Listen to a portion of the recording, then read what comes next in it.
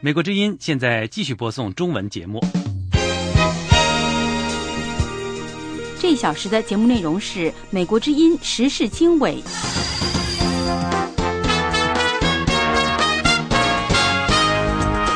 各位听众你们好，这里是美国之音的时事经纬节目。100多位国际丧学家近日联署致中国国家主席习近平的公开信，对拉萨老城区传统建筑遗产及其周围环境遭到加速毁坏严重关注。台湾总统马英九被迫取消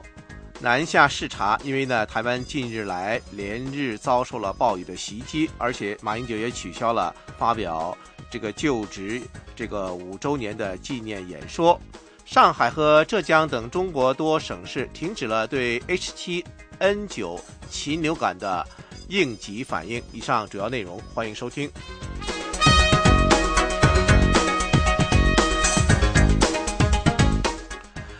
各位听众你们好，下面收听美国之音的时事经纬节目。印度总理辛格与到访的中国总理李克强在解决边界纠纷和其他紧张关系方面达成一致，这是李克强总理任职以来首次出访国外。辛格和李克强星期一在新德里讨论了包括喜马拉雅山西部长期的边界纠纷，以及双边贸易中有利于中国的贸易失衡等问题。在联合新闻发布会上，李克强说，两国的共同利益远远超过彼此间的分歧。辛格表示，双方必须合作，加强互信，争取实现更多的合作。两位领导人签署了8个不太重要的协议，但是他们都表示这次会晤的象征意义很重要。西藏活动人士和反对派支持者在新德里举行抗议活动，印度首都戒备森严。就在李克强总理为期3天的访印之行开始之际，两国刚刚在1个多星期前和平结束涉及有争议的拉达克地区数千平方公里土地上的边界纠纷。中国和印度从来没有最后划定那里的边界线，双方恢复了边界现状之后紧张才得以缓和。朝鲜又向东部沿海海域发射了2枚短程导弹，3天来总共发射了6枚导弹。韩国国防部说，朝鲜星期一早上和下午向东海，也称日本海，分别发射了1枚导弹。之前朝鲜不顾美国、韩国还有其他地区其他国家的呼吁，其克制，于上星期六发射了3枚导弹。星期天发射了1枚。平壤星期一驳斥对其导弹发射的批评，说军事训练是任何主权国家无可争议的权利。伊拉克首都巴格达和南部城市巴士拉的什叶派穆斯林社区发生多起汽车炸弹爆炸，至少有31人死亡，几十人受伤。官员说，星期一至少有8枚汽车炸弹在巴格达引爆，巴士拉有2枚炸弹爆炸。目前伊拉克的暴力袭击事件剧增，多数派什叶派穆斯林和占人口少数的逊尼派穆斯林之间的关系更加紧张。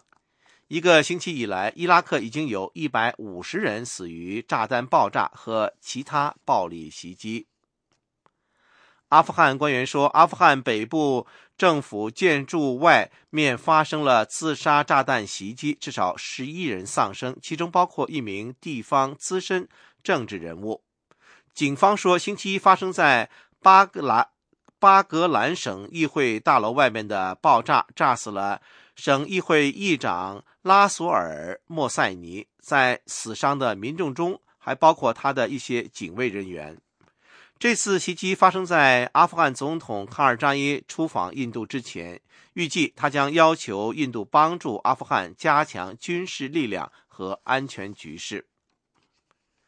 美国总统奥巴马将在本周晚些时候发表其政府反恐政策讲话，阐述美国采取行动打击恐怖威胁，包括使用无人机的法律框架。一名白宫官员证实，奥巴马星期四对美国国防大学发表讲话时，将审核美国的居留政策，以及为关闭古巴关塔那摩湾美国军事居留中心做出的努力。这位以不透露姓名为条件而讲话的白宫官员说，奥巴马总统将审查我们面对的威胁，特别是基地组织核心被削弱之后出现的新威胁。奥巴马总统在今年早些时候发表的国情咨文讲话中，承诺要确保美国以符合我们的法律与制衡制度的方式打击、拘押并起诉恐怖分子。他还保证要让这些努力对美国人民和全世界来说更加透明。奥巴马星期四的讲话意味着他为实现其承诺迈出了一步。叙利亚活动人士说，至少有23名真主党武装人员在古塞尔城发生的一次战斗中被打死。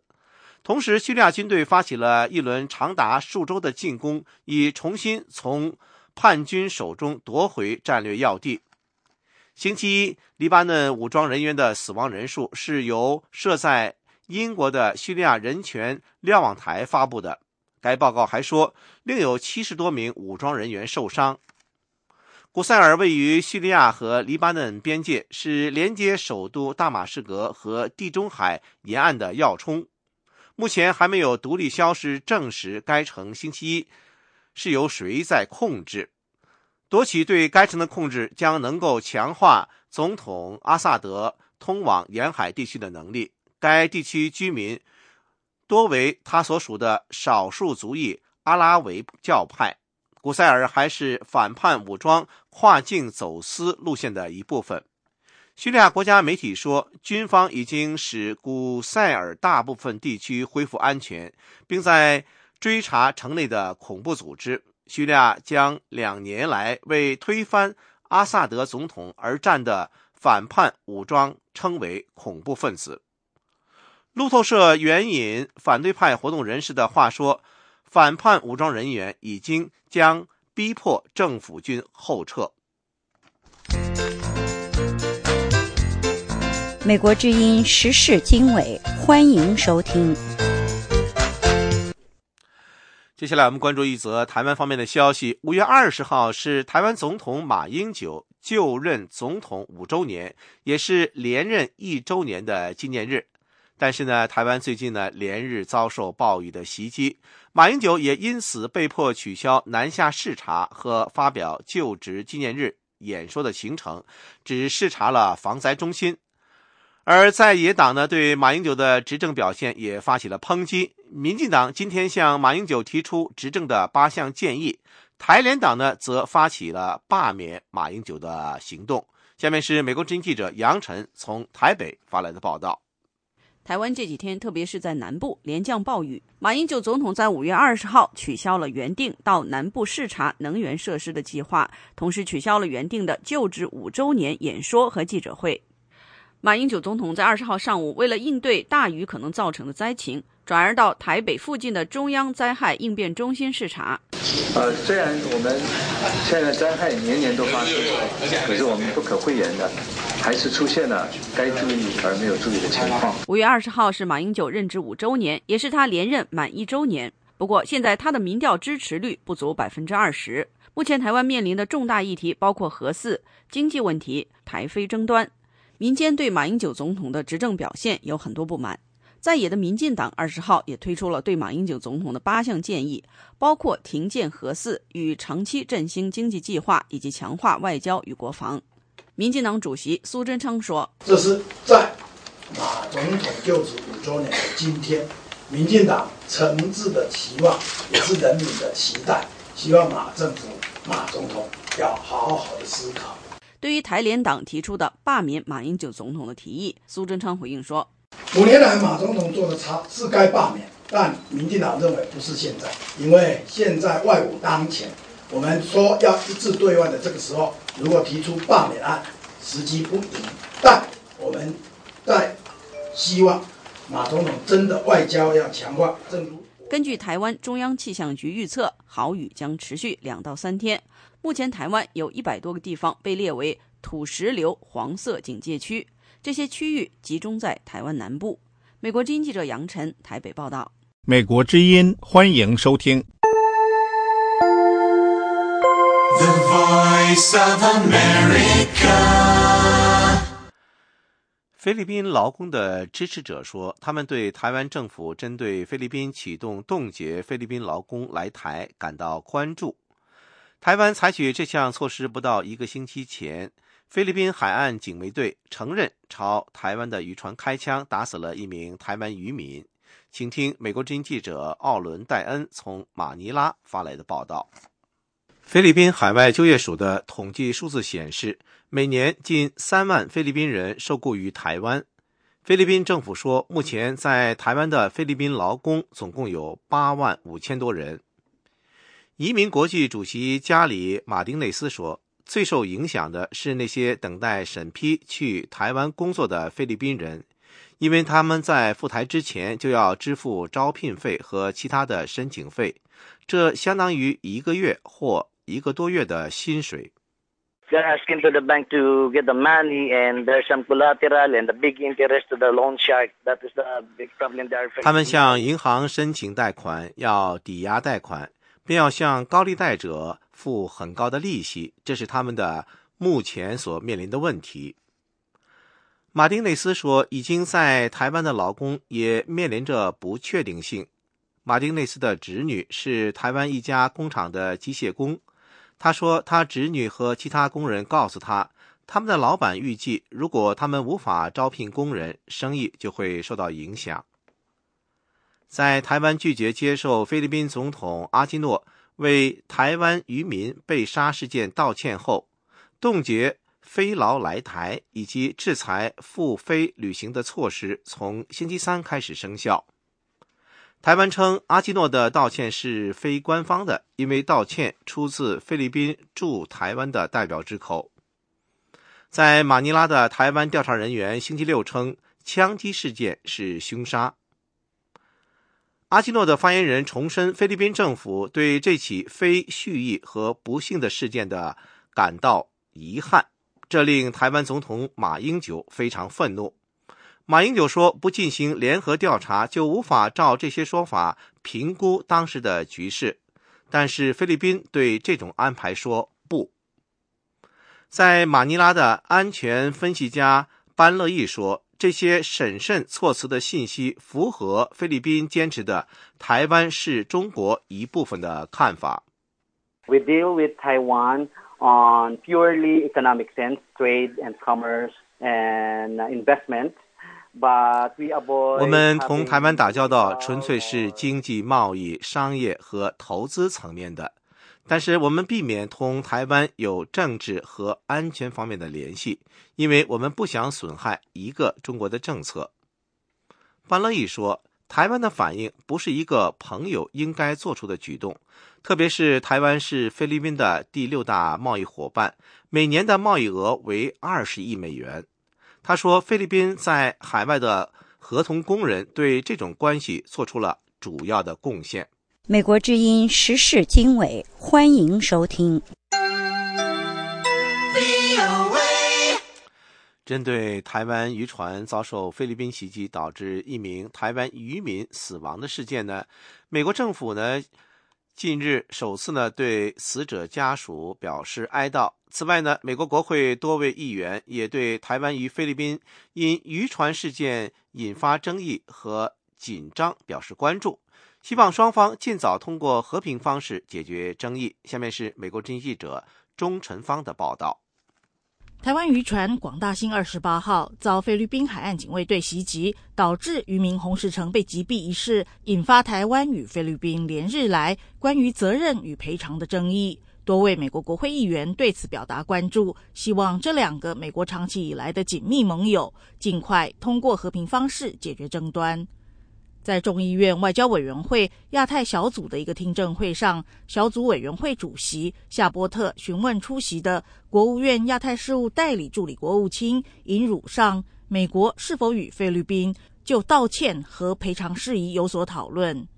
尹汝尚答复说， On this very tragic incident, number one, we would very much like to convey our condolence to the family. 对于这起悲哀事件，我们首先要向失去亲人生命的家属表示哀悼。我想马尼拉和台北已经有一些关于此事的讨论，我们当然希望那些讨论继续进行，达成一个双方都可以接受的结果。此外，英鲁上还表示，对于美国2个最紧密的盟友为此事发生争端感到非常难过。I think at this point,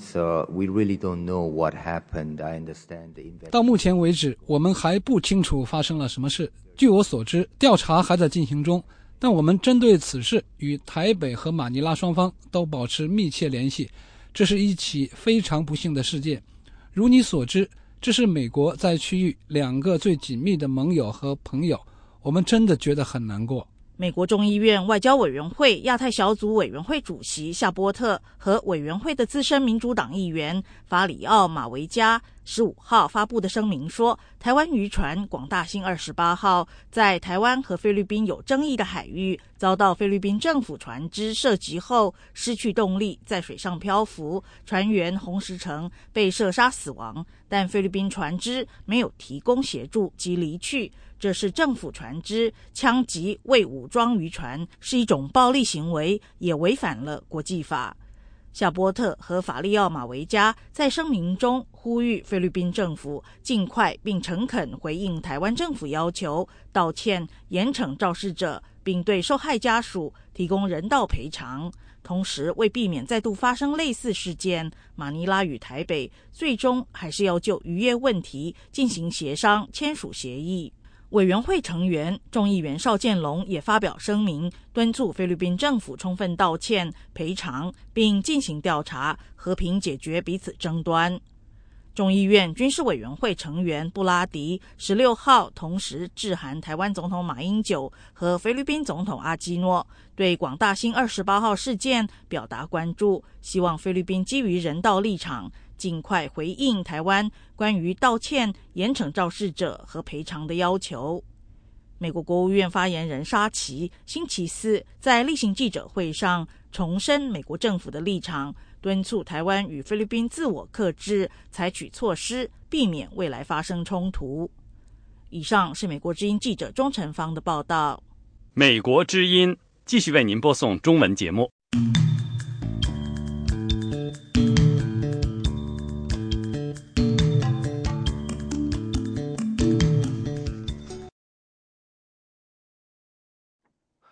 那么，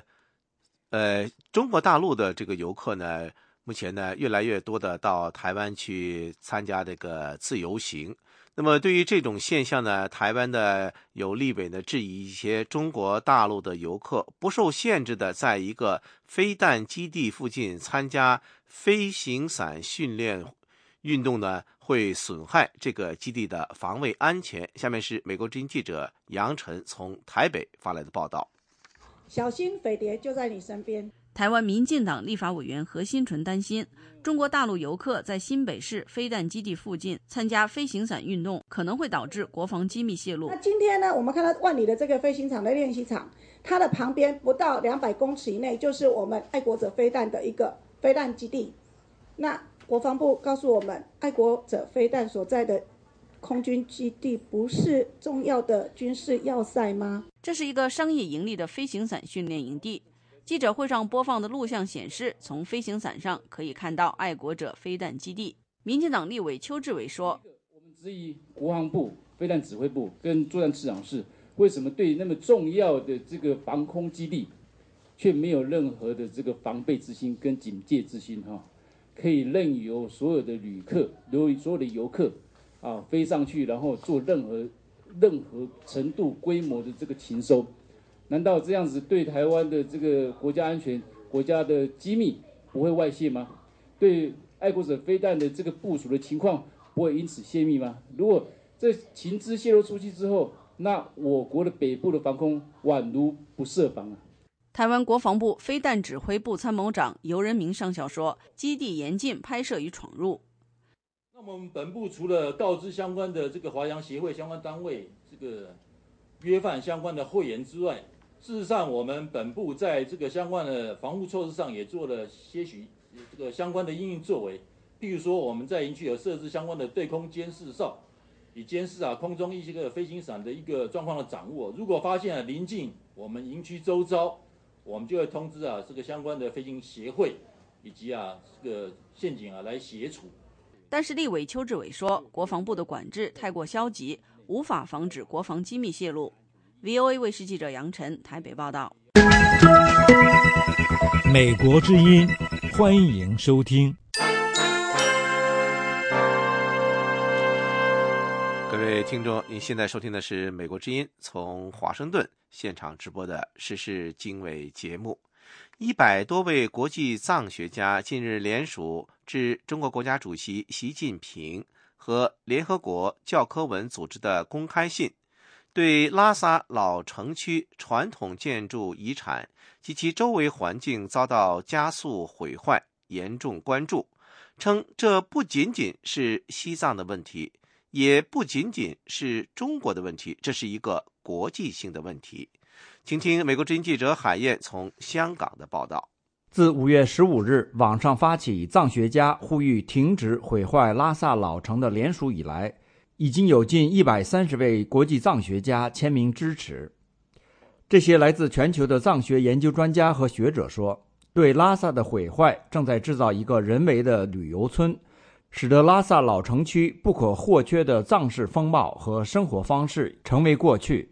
剥夺了藏人和藏学学者同西藏历史之间活生生的联系，对各阶层藏人文化和宗教活动的各方面造成伤害，改变了拉萨1000多年来在藏人生活中所扮演的角色，导致大量藏人从自己的家园被强制搬迁，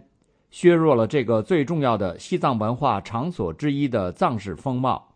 拉萨河的干枯、无节制采矿和工业活动给这个地区河水造成污染，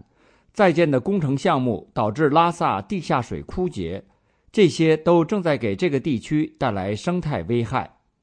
呼吁信说，中国在2004年在苏州主办的第28届联合国教科文组织世界遗产委员会大会上做出了若干项有关拉萨的决定，提到保护拉萨老城区的必要性。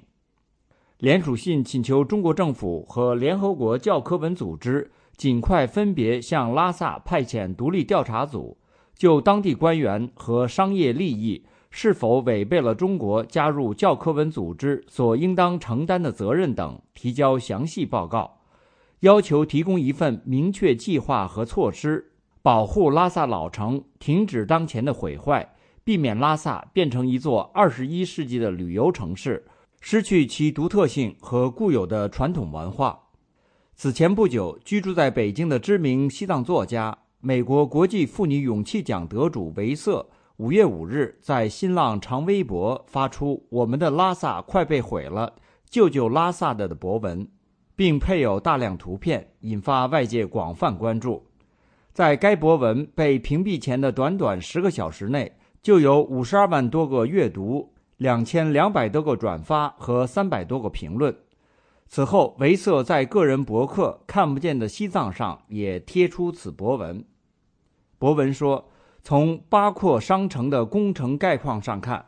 八廓街区的整治目标是净化、疏散、改造、提升，而了解到的事实是，老城改建分成几大块，老城中心即环绕大昭寺的八廓转经道被彻底清场，所有摊贩将被迁至新盖的八廓商城内，沿街原住民则全部迁至拉萨西郊堆龙德庆县，而腾出的空房、空院子则用来招商引资，设作商店、酒店、酒吧、画廊、展览馆之类。老城的其他街巷和寺院，如小昭寺前面将开辟大片广场，周遭住户同样被搬迁远郊。老城西北角原城关区政府所在处即改建八廓商城等等。长期关注西藏问题的维瑟星期一对美国之音表示，近年来对拉萨老城的破坏令人担忧。他说，以现代化的名义把拉萨古城有1300多年历史的这个古城，而且是佛教圣地的这样的一个独特的风貌改变的特别的大，而且那种变化并不是好的变化，是一种不伦不类的变化。维瑟表示，对拉萨老城改造所带来的破坏是对藏民族历史和文化记忆的伤害。他说，这不光是作为我这样的一个拉萨人的一个担心，那也是对这么多藏学家最大的担心，就是这样的一种改变是割断了生活在这里的藏人和老城的一种联系，是一种对一个记忆，不光是一个民族的集体记忆，还是对一个个体来说的那种记忆的一种覆盖是一种修改历史的一种行为。在对拉萨老城的改造所带来的破坏的批评引发广泛国际关注之后，中共喉舌《人民日报》5月13日刊登拉萨老城大拆大建不实，求证探索喧哗背后的真相的记者调查，否认大拆大建老城，称正在进行的是拉萨老城区保护工程，将最大限度保护修缮文物古建，拆除部分新进建筑。该报道还否认拉萨水资源遭破坏，以及拉萨被过度商业开发。不过维瑟回应说，人民日报好意思质疑拉萨古建被破坏，好意思质疑拉萨水资源遭破坏，好意思质疑拉萨遭到过度商业开发。拉萨老城所谓被保护了的老房子都成了藏漂的酒店，拉萨河上游由于持续开矿多年，水源被污染，现又被截流，打造各种人为景观。拉萨商业开发的还不够吗？去拉萨看看就知道。美国之音记者海燕，香港报道。这是美国之音的中文广播。欢迎收听美国之音的时事经纬。香港市民支援爱国民主运动联合会星期天举办了民主风筝的活动，模拟8·9民运期间北京天安门广场学生放风筝干扰中国政府用直升机监视集会的活动。香港支联会5月19号制作了大型的6·4风筝，在新界清水湾野郊公园举办放风筝的行动，纪念当年8·9民运期间学生追求民主的决心和苛求，延续当年北京学生的心愿。放风筝是民运期间学生抗议中国当局出动直升机监视学生集会的方法。24年前的天安门学生民主运动最后酿成了一场血腥镇压的6·4事件。香港支联会副主席蔡耀昌说，在这20几年中，甚至是往后更长的时间，我们能够在香港这个自由的地方坚持有这样一个公开的集会，平反6·4，但这不但是香港人的骄傲，也鼓舞整个中国人尽快平反6·4和争取民主。民主风筝行动是支联会今年纪念6·4的其中的一个活动。支联会副主席蔡耀昌表示，纪念6·4事件是香港民间抗争的标志，来参与的市民都是为了表达他们对6·4事件的关注，勿忘6·4。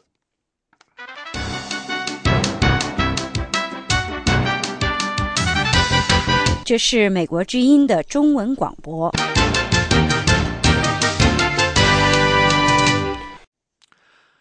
那么网络呢，现在应用的越来越多，但是网络的安全呢，也是成为人们关注的一个话题。就在中国政府答应与美国就网络安全问题展开对话之后呢，早前被揭发攻陷多间西方公司网络系统的一个中国人民解放军部队，据信又恢复了网络攻击的行动。安全问题专家们说，美国政府应该采取下一步的行动，应对来自中国的网络威胁。请听美国之音记者李宝的报道。美国私营网络安全公司曼迪昂特今年2月发表报告，以超乎寻常的具体细节描述了中国人民解放军第61398部队如何侵入美国和其他西方国家100多个公司的网络系统，窃取重要的商业机密。报告曾引发了美国和国际社会的巨大反响。曼迪昂特首席安全事务官理查德·贝特利克5月15号星期三在华盛顿智库国家政策中心主办的一次讨论会上说，解放军第61398部队的网络攻击活动在相对平静了几个星期后，又基本恢复了之前的攻击力度。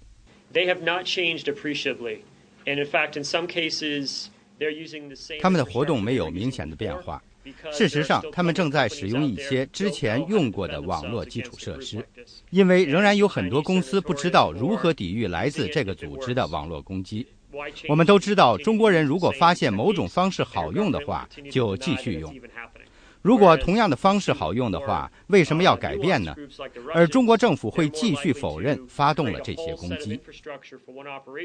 就在曼迪昂特公司观察到的解放军第61398部队恢复网络攻击行动的几天前，美国国务卿克里访问了中国。当时北京答应与华盛顿就网络安全问题展开对话，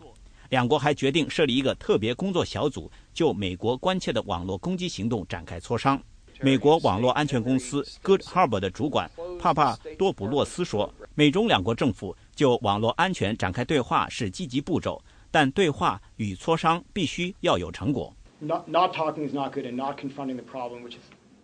不跟外国政府讨论这件事明显不好，不会改变事情，所以会谈是第一个好的步骤，但会谈之后必须要有进一步的行动。曼迪昂特的贝特利克4月23号曾对《华尔街时报》说，在解放军第61398部队今年2月被曝光之后，源自这个部队的网络攻击行动明显减少，但是该公司密切跟踪的包括一些跟中国政府和军方有关联的几十个团体，一直非常忙碌着他们的网络攻击和间谍活动。安全问题专家们说，由于中国军方特别是解放军第61398部队继续攻击和侵入美国公司的网络系统，美国政府应该采取下一个步骤，包括采取定向贸易制裁等方式，大大提高中国利用军方资源为本国国有企业从事网络间谍活动的成本。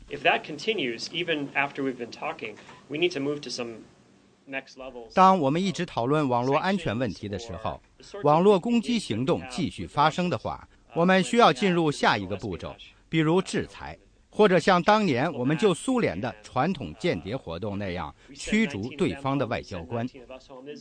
美国国会一些议员也表示，除非奥巴马政府敢于面对北京，就这个问题与中国当局交涉并采取行动，否则网络安全问题永远不会得到解决。美国政府打破沉默，今年早些时候首次公开指责中国是美国遭受的大规模网络攻击的源头。国务卿克里和美军参谋长联席会议主席邓普西也先后访问了中国，跟中方讨论了网络安全问题。中国拒绝接受美国和国际社会指责他发动大规模网络攻击，称中国一直是网络攻击的受害者，并表示愿意跟美国和国际社会一道应对网络安全问题。美国之音记者李宝、张松林华盛顿报道。欢迎继续收听美国之音的中文广播。日本和韩国是美国在亚太地区两个最主要的盟友，但是近年来呢，日韩因历史、领土等问题导致两国关系日益紧张。一些美国的东北亚安全问题专家担忧，日韩关系中的不和谐声音不利于美国实施其亚太战略，让北京有机可乘。请听林峰的报道。韩国总统朴槿惠上任后首访美国，获得了外界的高度评价，被普遍认为取得了巨大成功。朴槿惠此行受到了美方非常高规格的接待，他不仅和奥巴马总统举行了高峰会谈和仅有2人在场的私人会谈，还在美国国会对参众两院发表演讲。You may rest assured, North Korean provocation can succeed.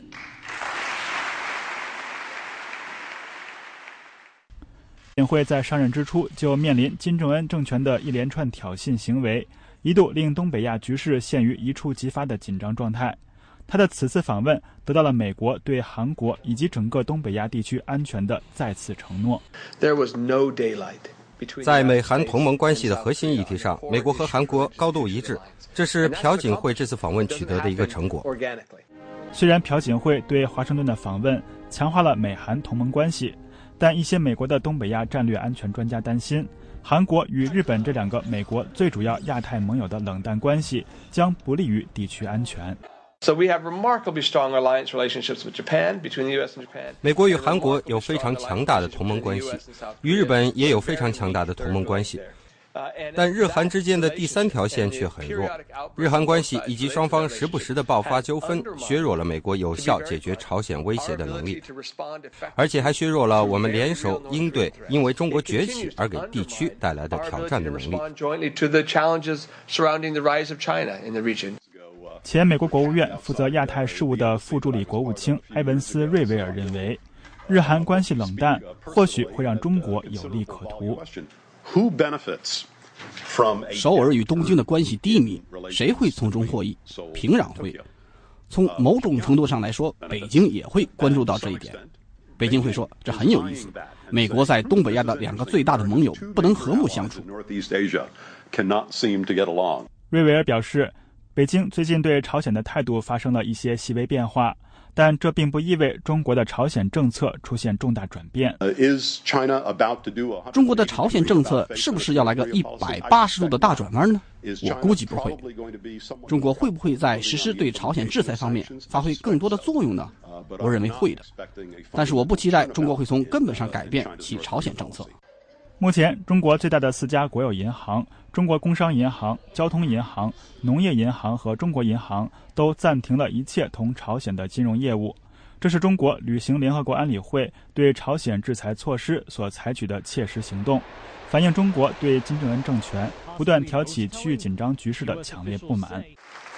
在朴槿惠选择首访美国来加强美韩同盟关系的同时，他也需要谨慎处理韩国同其最大贸易伙伴中国的关系。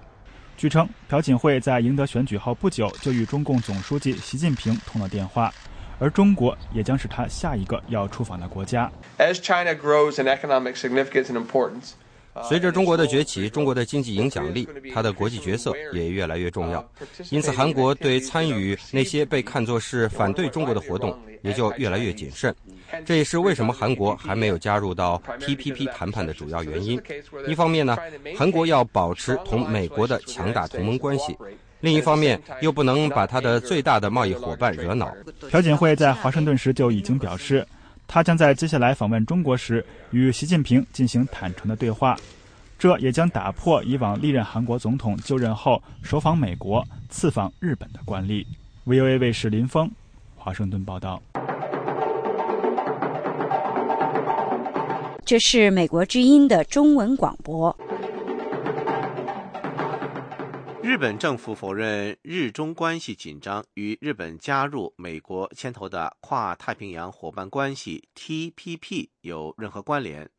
分析人士认为，日本这样说是为了不激怒中国。请听美国之音记者李宝的报道。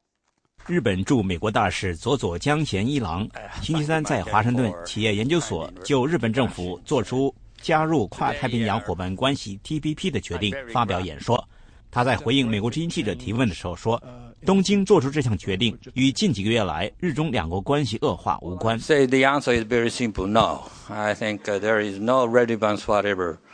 of what we have been doing. 回答很简单，没有关联，跟我们决定加入 TPP 无关。坦率地说，设计这项协议是为了经济一体化和自由贸易。Economic, I would say, integration. 作为在亚太地区战略调整的一部分，美国提出了在环太平洋地区建立一个高标准的自由贸易伙伴关系。根据拟定中的跨太平洋伙伴关系 TPP 协议，签约伙伴国需要在投资、市场准入、劳工制度、知识产权保护和关税等多个领域落实自由贸易精神，消除壁垒。由于担心自由贸易对本国经济的冲击，日本对加入 TPP 一直举棋不定。但是日本新首相安倍在今年2月访问华盛顿之后不久，就宣布加入 TPP 这个环太平洋地区国家拓展市场框架而举行的贸易谈判。正是在那个时期，日本与中国关系因为尖阁诸岛主权问题急剧紧张，中国称那个岛屿为钓鱼岛，对之拥有主权。日本方面当时指责中国军舰使用火控雷达瞄准在那个海域巡逻的日本舰船和飞机。观察人士一般认为，日本与中国关系紧张是东京决定加入美国主导的跨太平洋伙伴关系 TPP 框架协议的重要因素。为美国白宫和国务院担任过外交政策顾问的马里兰大学教授戴斯勒说，日本大使否认加入 TPP 跟中国有关，是为了政治上的需要。Regarding China,which the ambassador was politically correct. 大使说，这项框架协议跟中国无关，是政治上正确的说法。设计 TPP 曾是为了平衡中国，应对中国经济在亚洲的主导地位，同时也是为了在中远期吸引中国，通过富有竞争性的贸易自由机制，在整个亚太地区建立一个自由贸易区，达至深度经济一体化。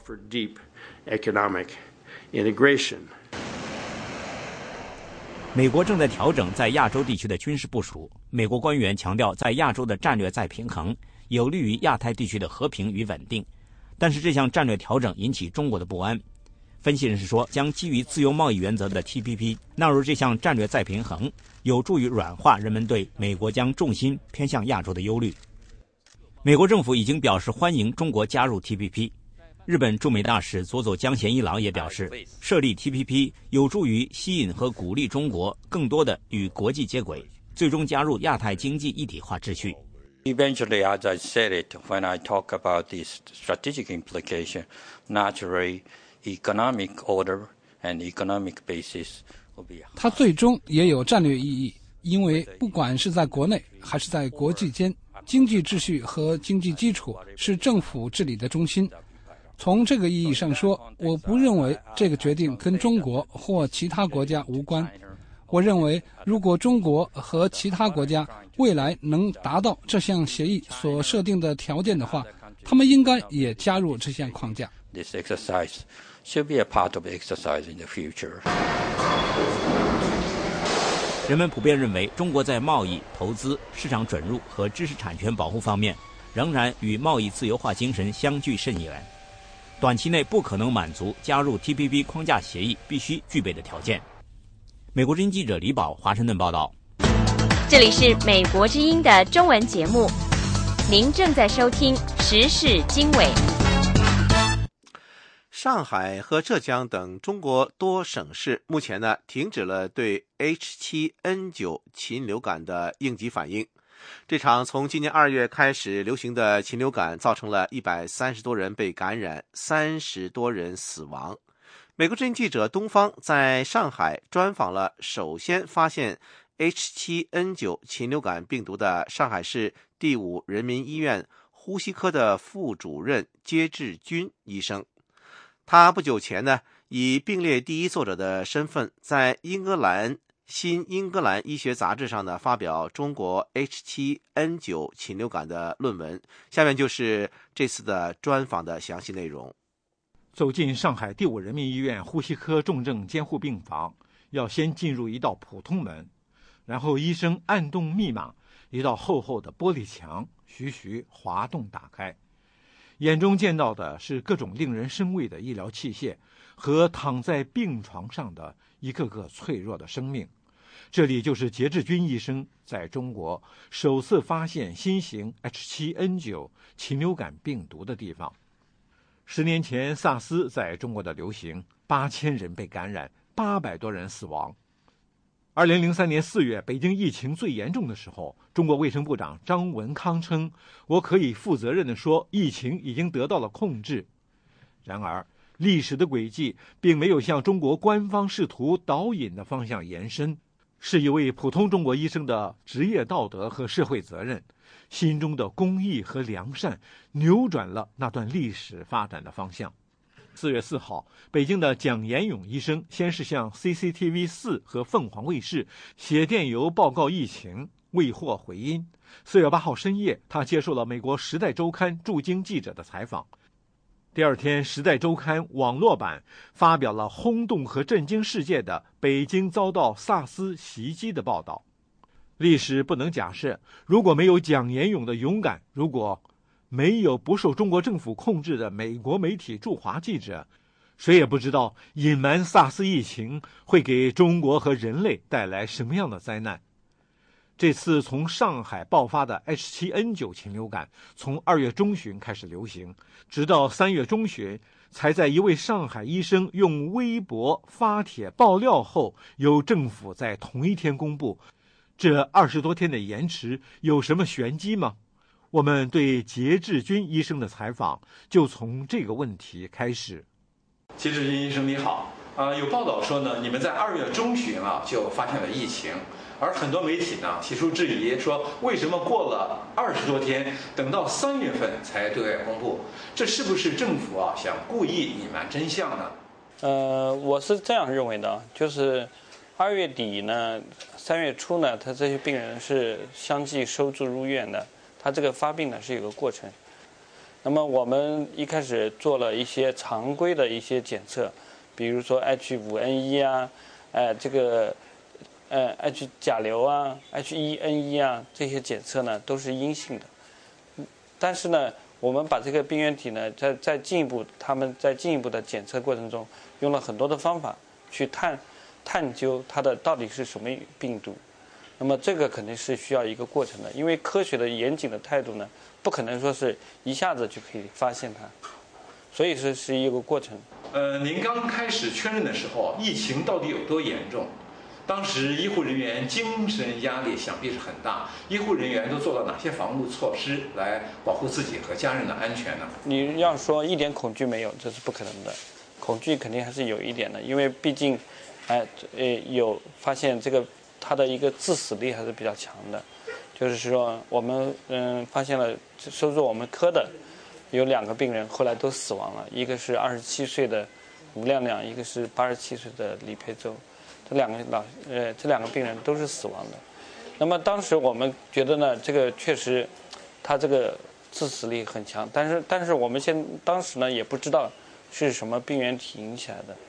那么我们也做了一定的防护，戴口罩戴手套啊这些，应该来说，并没有是特别的恐惧，我觉得。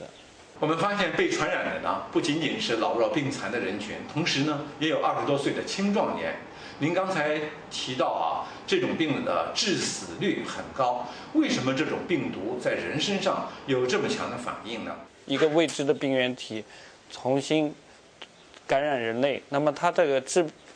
毒性的怎么样？为什么在人类这个会产生这么大的反应？肯定是有许多未知的东西需要我们进一步去探究的。当然说，它现在我们做出来基因分析呢，它有些片段出现了突变，所以对人的呼吸道呢有一个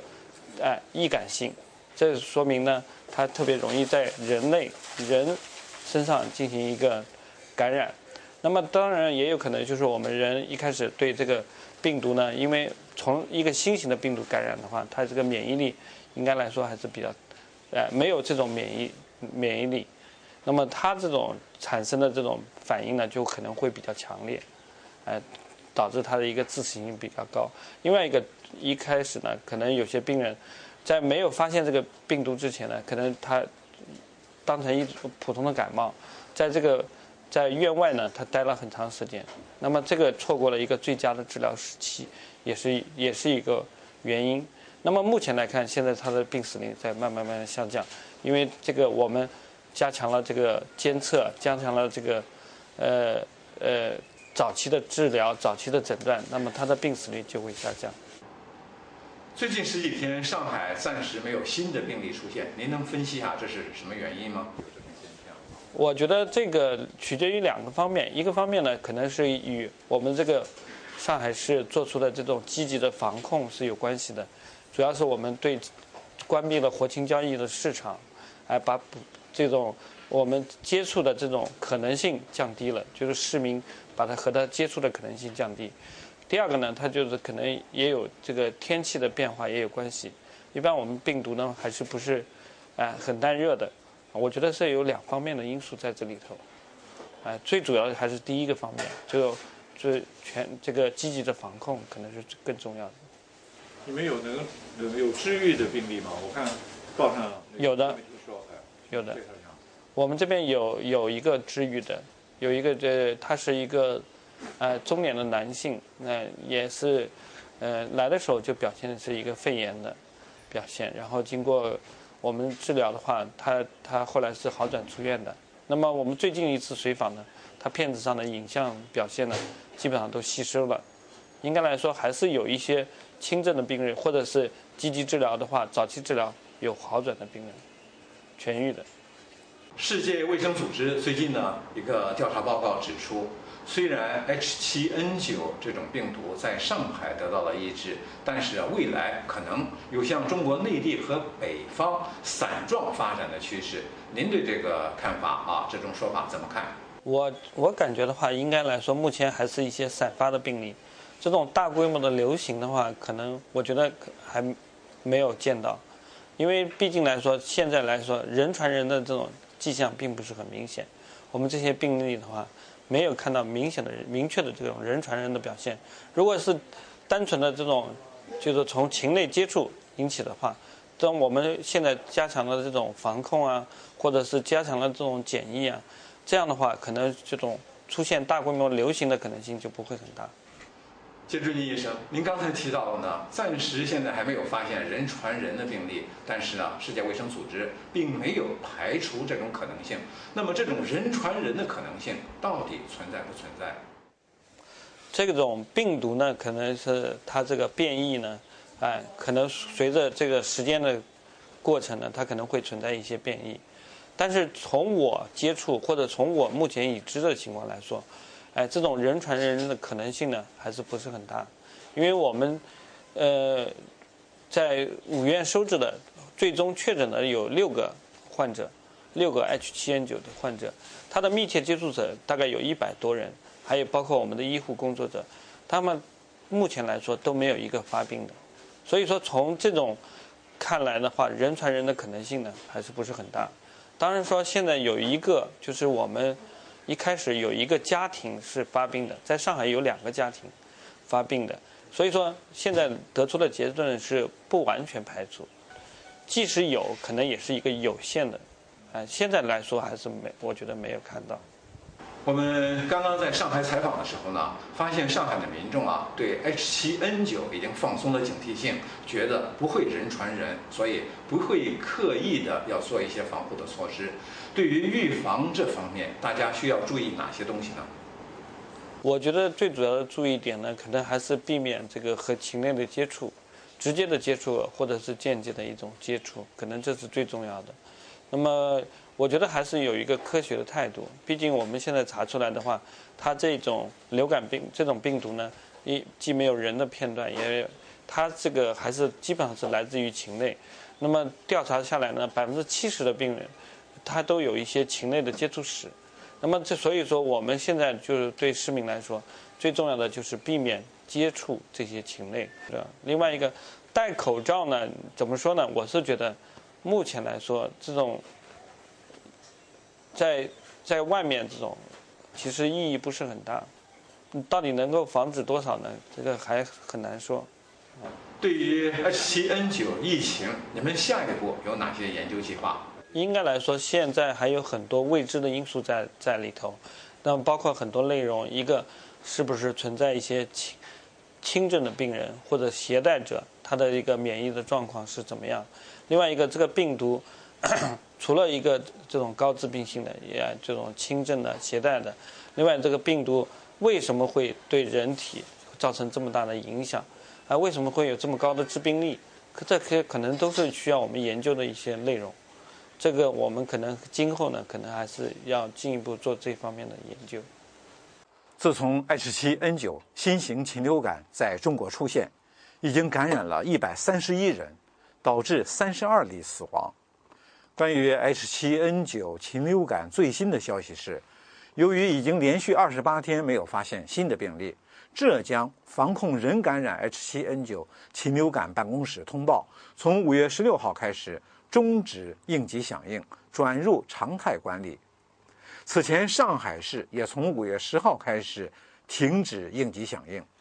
不过，随着中国 H7N9 禽流感的神秘消失，另一场更致命而且可能人传人的新病毒又在沙特阿拉伯兴起，并且蔓延到其他国家。据世界卫生组织说，到2013年5月14号，这种新的病毒已经有38例，其中53%的患者死亡。这种新型冠状病毒被称为中东呼吸综合症冠状病毒 MERS， 比 SARS 更致命。世界卫生组织说，没有理由相信这种病毒会仅仅局限于中东。目前，世界卫生组织正在严密地进行监视之中。美国之音 VOA 卫视记者东方，上海报道。这是美国之音的中文广播。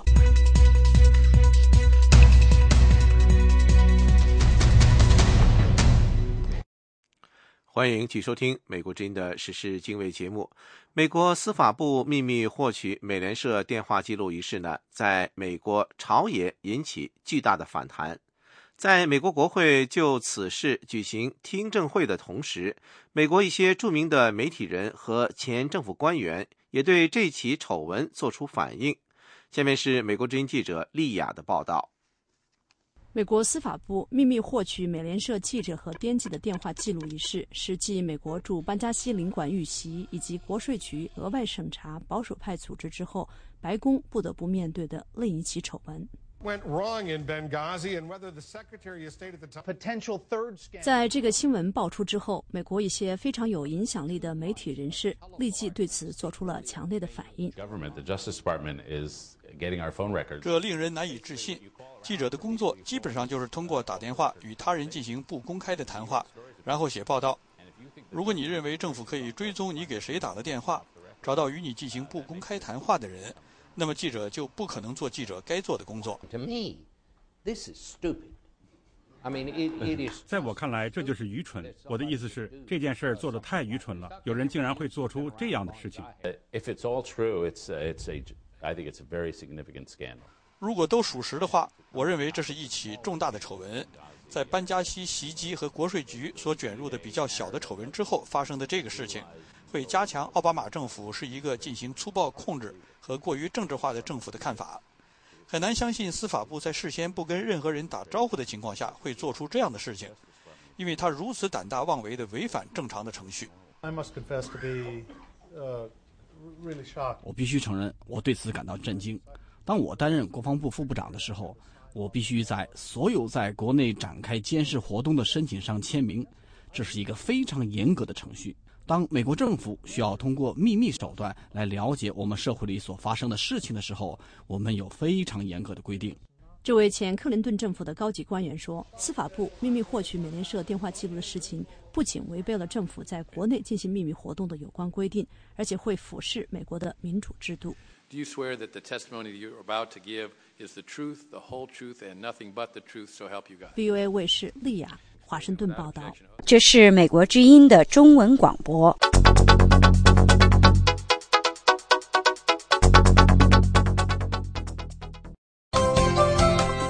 各位听众观众朋友，美国之音中文广播一直受到干扰，让收听者头疼。但是现在您可以每周7天，每天24小时，通过卫星电视接收器收听美国之音中文双声道广播节目，声音清晰，没有干扰。如果您现在通过卫星电视收看美国之音电视节目，您不必做出任何调整，广播加电视，信息更灵通。美国之音卫星广播的接收器数据是亚洲3号卫星虚拟频道390EL12，请调准您的卫星接收器，24小时聚焦美国之音中文广播。